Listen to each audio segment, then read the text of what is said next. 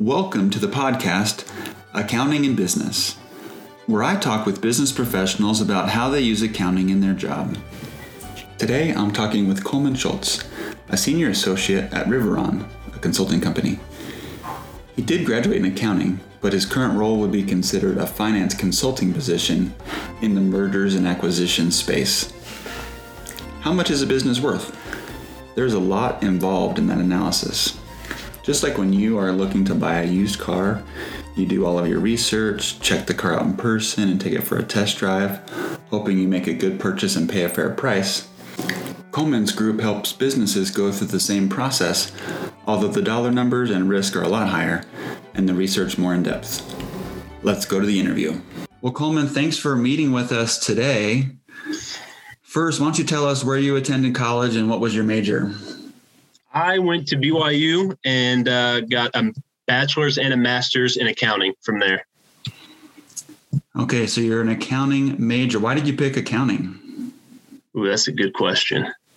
I think the first thing that comes to mind is my father started, he got a finance degree, and the role he was in right out of his career or right out of school was kind of like a quasi accounting finance role. And he'd always told me he wished he had an accounting background or a better accounting background to better understand what was really going on, because it took him a long time to get up to speed. And I think just accounting just gives you so many options to do so many things, and you learn, a substantial amount of what you would in the finance program. There's a lot of overlap there. And so the ability to have an accounting role or a finance role is really attractive to like employers, or if you want to pivot later in your career, like it just all works. And so I think it's a good way to be general and specific at the same time.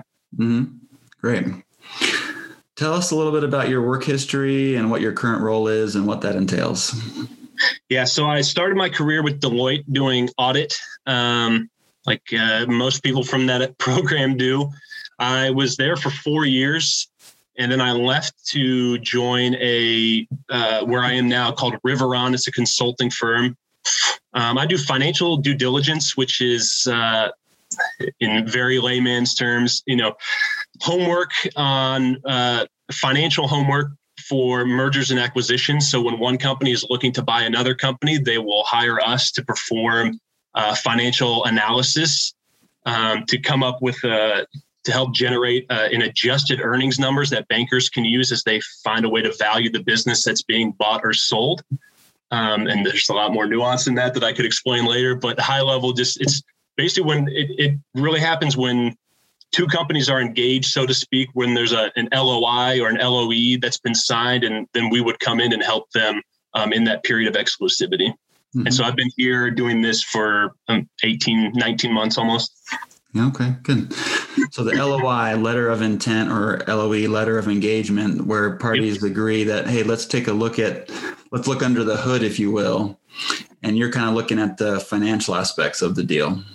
Yep. So, a company, the example I always give is, let's say company A and B. Company A is looking to buy company B, and company B says, hey, our earnings are $100 million. And then we would come in there and say, well, listen, these guys had this Bitcoin investment, and so your earnings from Bitcoin were $80 million.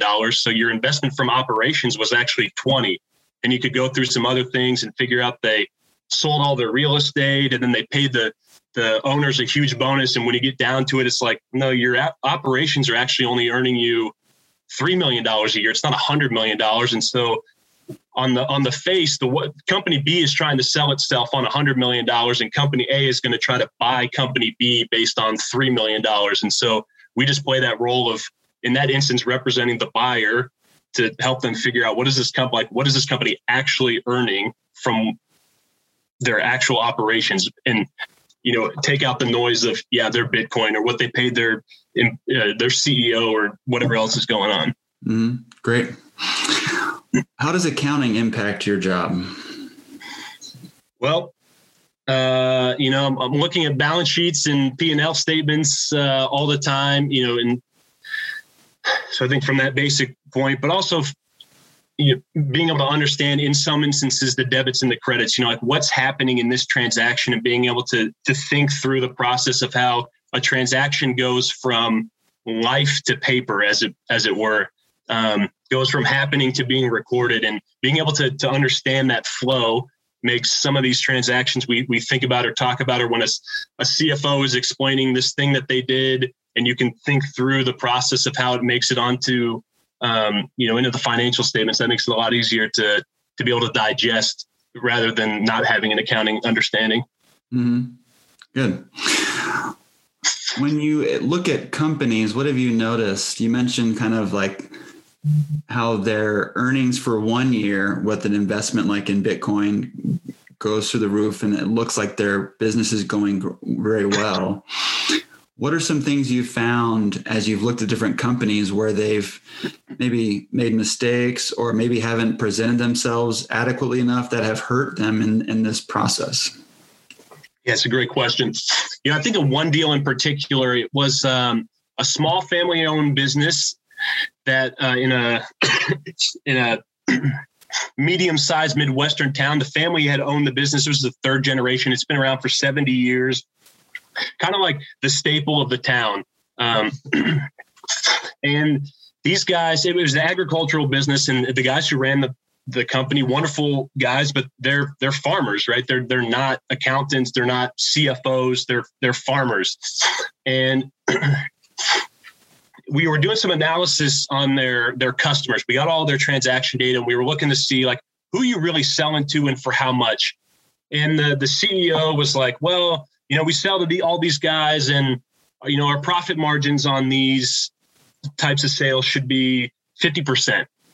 And we went and looked at the data, and it was like 40%. And we're like, well, what's going on here? And he was like, well, no, that shouldn't be right. Like it should be 50%. Like.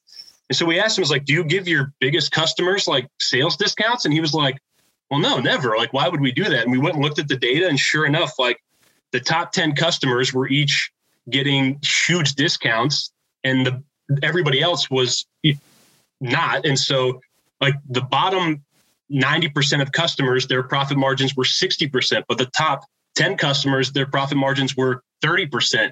And so there was just this disconnect there where the CEO just had no idea. He'd never looked at sales by customer, and he'd never been able to dissect what the profit margin for a particular customer was. And when we showed that to him, he was like shocked that they were doing this. And it wasn't like it was, they weren't about to go fire somebody for this, but he was just like, wow, we've never, looked at our data this way, and we've never dissected our sales this way. And them not understanding that like that process really hurt them later as they were, because to him, it was a $5 million business, but it was, in our analysis, it was a $3 million business. And that's a huge disconnect sometimes. That's a 50% disconnect almost.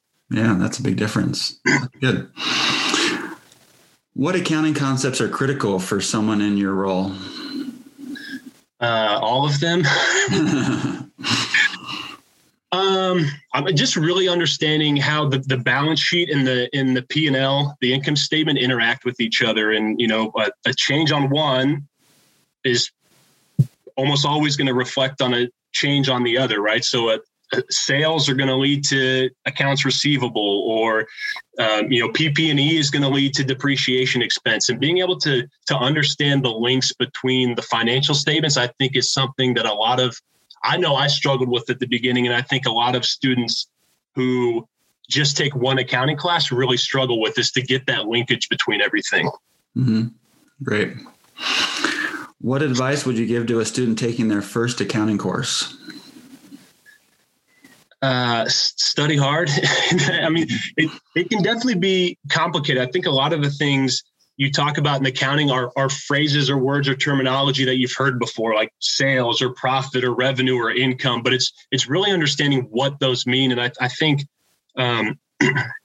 really being able to understand the definitions, because I think a lot of times people, they hear like an income number and they think income, meaning sales, or does that mean, what I actually made at the end of the year? And so being able to understand, what those terms mean and how they relate, really makes a difference. Because if some, as a friend of mine, his wife is kind of like an Instagram influencer, and she was talking on one of her stories the other day about how she runs a 6-figure business. And in my mind, I thought, great, she has revenue of 6 figures, but like, what's her profit margin? Like, what are her expenses? What is she actually making? And I think a lot of people get caught up in like, oh, this business, Google makes $10 billion a year. Well, it's like, all right, well, forget what it made, like what revenue comes in, like what stays in the business, and being able to really understand that, I think, is something that's critical for like first-time accounting students. Mm-hmm. Great. Any last words of wisdom you have for students who are in their kind of freshman, sophomore of their college experience? That's a loaded question, Patrick. Enjoy it.